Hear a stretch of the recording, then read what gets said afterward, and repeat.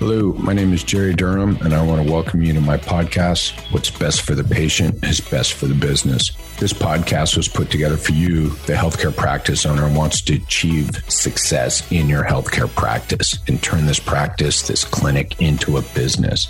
So if you want growth and scalability that drives financial performance, all three of those don't always come together. But if you want that, then you've come to the right place. I'm here to help you be most successful in your healthcare practice and turn it into a business. Cheers. Thanks for coming. Right. Welcome back. What's Best for the Patient is Best for Business podcast. I'm Jerry Durham. I'm really excited about this new series I put together, The Art and Science of Selling in Healthcare. I think you all know I love selling. I've seen the value in selling, right? I've seen the value in putting together what's truly a sales process. I've seen the value in making sure the positions in your company that need the people with the best selling skills and attributes are in the right place, right? And what I mean by value is I've seen greater patient success with it, right? And you all know if you've been here, right? You got to have patient success if you want business success. So I'm really excited about this series. And let's get right into this. I think what we'll do today is set the foundation. And I'll do this pretty quickly, okay? It's all in past podcasts. It's all in my YouTubes. If you've heard me before, you'll understand this, right? So what we have is the flow of a business: marketing, sales, retention, referral. That overlays your patient life cycle. That's your patient's journey within your business, all the touch points, right? That overlays that.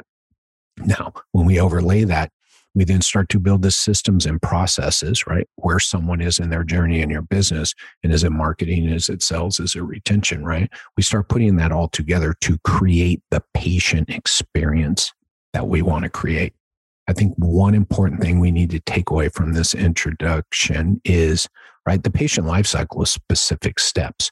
Now, that flow of the business, marketing, sales, retention, referral, those are not hard start and stops. There's a lot of overlap in your business, right? There's time when selling is overlapping with retention, right? There's times marketing and sales are overlapping because you may have someone moving through their journey within your business, right? They've showed up, they're a paying customer, and you may be sending them emails or having communication with them on other services you have, right? So there's a little bit of marketing overlapping with sales, with retention, all at the same time. So that was really powerful because I was always looking at, okay, where am I selling? Where am I marketing? Where am I retaining people? And once I understood it overflowed, then I got a way better understanding for how to leverage all these skills, right? Selling skills. I also got a better understanding of how to measure success of selling in this patient's journey, retention in this patient's journey, right? So the flow of the business overlying your patient or client journey's life cycle within your practice business or practice or business, and then the experience you want to create, right? So that's the overlay I want to just throw out there really quick. Now, the next thing I want you thinking about then is sales, right? And what happens over time as I started to look at all these together and the metrics we need to change and the things we need to do to create bigger and better patient success within my practice, within your practice, was I saw that sales overlapped basically every step of my client's journey. So that was realization number one. Realization number two was then, okay, where does this sales cycle start and the next one end? Or actually, I'll be honest, when I look back at the first one, right, you all know front desk, right? Pre-arrival, right? Pre-arrival phase, right? We all know that's sales. And so I was like, okay, when's that end? Right? When do we move into retention? And I was like, well, it ends when they arrive. And I was like, but that's not where retention starts. Right? I'm like, now the provider has to sell. And then I'm like, okay, it starts after they come back for visit number 2. And I was like, well, yeah, it does. Retention does start there. But I was like, but we got to sell again. Right? So really, and mind you, my bias, yeah, I'm a sales guy, but the selling is going on here.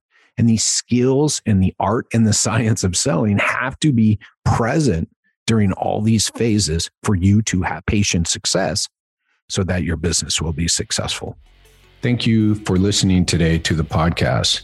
Here's what I want you to do next. If you want to stay in touch or want more information on the doing of all this, then I highly recommend, and I really want you to go over to my YouTube page, Jerry Durham PT, JerryDurham. There is just so much content, videos added weekly, if not daily, and you will be able to bury yourself and immerse yourself into this content and learn all you need to know to start implementing some of the things we talked about today. Second thing I want you to do is just jump in feet first over at my Facebook group. What's best for the patient is best for business. Daily interactions, right? I'll be there. You can have discussions with other people. You can ask me questions. I post there frequently, post videos. I share information there. So it's a place to stay up to date and be very interactive with other people who have the same goals and mindset that you do and want to create this business, this healthcare practice that will scale and grow and give you financial performance. Cheers all.